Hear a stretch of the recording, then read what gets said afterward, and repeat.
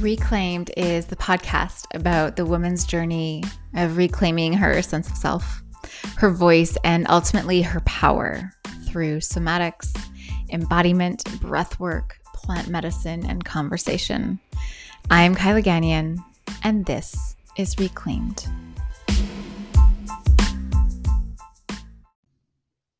Hello, sweet friends. Welcome back.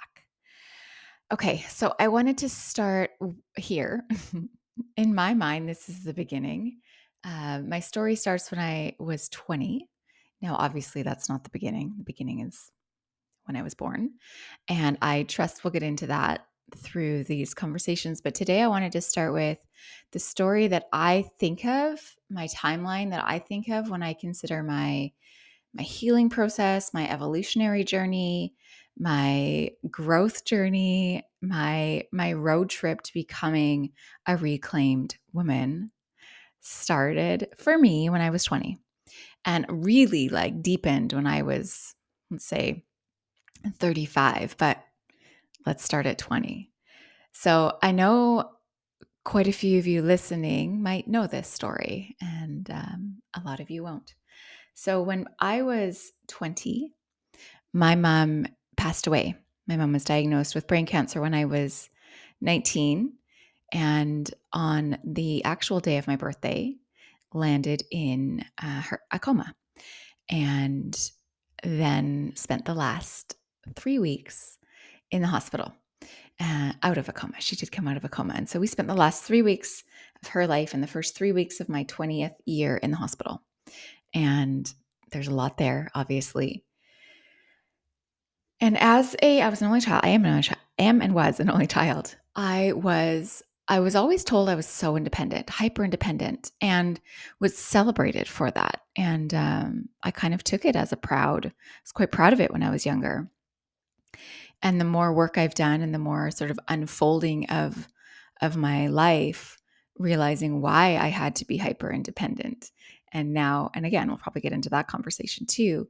I don't love the fact that I was hyper independent. Now, it supported me and continues to support me, yes, and wasn't maybe my best friend. So what happened after my mom passed away is I went from living at home, being totally taken care of, having all my bills paid for, not having to think about anything. I was a child.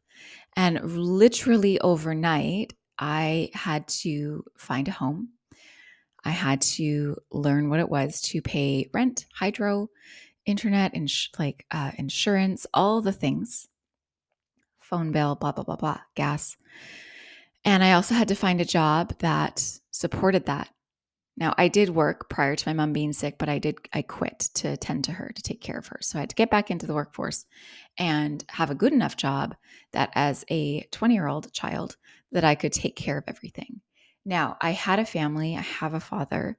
I refused to ask for help. This is that hyper independent. I refused to ask anybody for help. I didn't go to therapy. I just toughed it out and did it myself. And I had the belief that I had to. It was just what I had to do. And what I now know is I was fully so deep in survival that I just didn't even know what else to do but to just figure it out. And so maybe someone can really relate to that in life, where you're like, I don't even think I have time to ask for help, because you're in such survival that you just do the thing and you figure it out. You do it. Of course we do. We're capable of it. It's just not healthy and it's not what we're supposed to do. So I carried that hyper independence into the next 20 years. And shortly after my mom passed, I moved towns. I ended up in this town that I never lived in before, and started going to the gym really regularly. It was something that I could control. Which has become a theme in my life. I like to control things. So I started going to the gym, and the woman who owned the gym approached me one day, and she said, first of all, she was probably 6'3" and jacked. She was a competitive bodybuilder, definitely not a natural athlete, definitely used some substance and had quite a presence to her, like big and strong and a little bit intimidating to a young girl. And she was also so sweet. And she said, I'm running a fitness and bodybuilding competition here in 9 months, and I would love to train you for it. And so two things happened there. One, I said yes, of course. And I think now the reasons I said yes was, one, it was this mothering energy that was coming towards me, this older woman who wanted to care for me and tend to me. And also it was that deepening of control. Okay, I'm going to go even harder into this fitness. Great. Great.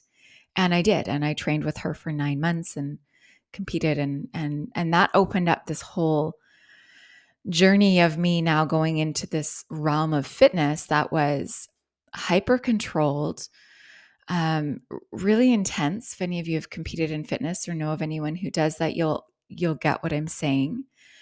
And it spiraled me down like a decade of challenge for sure, but also a decade of something that I could control and something that I felt actually mostly quite good about, because it was giving me attention and it was keeping me distracted. And that world really did offer me quite a lot of beautiful things. And I'll share that in another episode. But that fitness lifestyle of mine had its pros, yes. But what it also was keeping me in was this protected state where I was only really accessing this superficial level of myself. It was really only about how I looked and how everyone else looked. And I was praised on how I looked and judged, standing on stage, being judged solely on how I looked. So it was very like, it was just so boring now that I think about it, but it was incredibly superficial, very surface level, and didn't allow me to access anything deeper. And what that meant is it kept me safe from going into the depth of my pain, my sorrow, my grief that I really didn't allow myself to feel. And so when we're in survival mode, we don't allow ourselves to access anything external or otherwise that is going to cause us what might feel like weakness, right? And so tending to a broken heart would feel like weakness in a sense, although it's not. And that just was too terrifying. And so really what I would do is I would only allow myself to access the happy and the good and the positive. And I was creating this life that looked so fun. And I was traveling and I was doing all of these things and photo shoots and magazines, and all seemed so well. And I kept myself so hidden emotionally from everyone. If anyone ever asked how I was, it was like, oh, I'm good, I'm great, I'm this, I'm that. Never would I allow myself to get to the root or the truth, because that would mean unlocking everything. And I wasn't prepared to do that. I also didn't know how to do that. And it felt really terrifying to go into that pain that I had really intentionally and subconsciously all at the same time tucked away.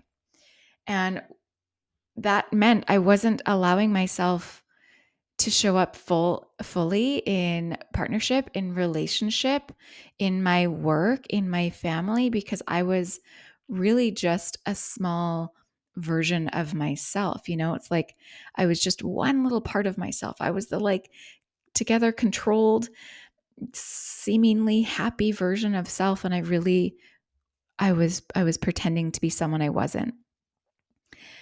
And it wasn't until I found somatic work and breath work that I started to open and unlock. And that was, like 35. And so I'm grateful for it. It was my gateway to this unfolding, unraveling creation, this reclamation of who I am. And that has come with looking at a lot of the pain and understanding my behaviors leading up to this point in my life. And now learning how to detach from some and create new patterns and habits and existences. And it's this whole trip. And it is the base of this conversation. We have for so long been holding our true self back for many reasons, many valid reasons. And the time is now, right? We don't have to hold back anymore. And I'm personally quite thrilled about this. And I'm here for it, and hence the podcast. So this story will, I'm sure, unfold in more layers. And I'm thrilled that you're here to share it with me. And I wish you just the most beautiful journey of reclaiming whatever it is that you are reclaiming. Yeah, thanks for letting me share just a snippet of my story. And I'll talk to you next time.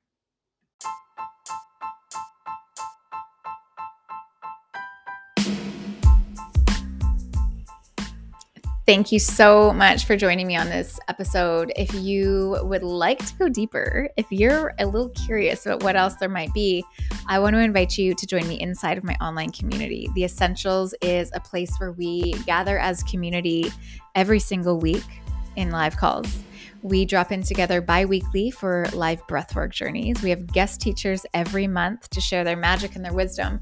And that's on top of over 200 guided practices, including movement, yoga, fitness, meditation, and breathwork, and so much more. And as a listener, please go ahead and use code RECLAIMED at checkout to save 50% off your first month.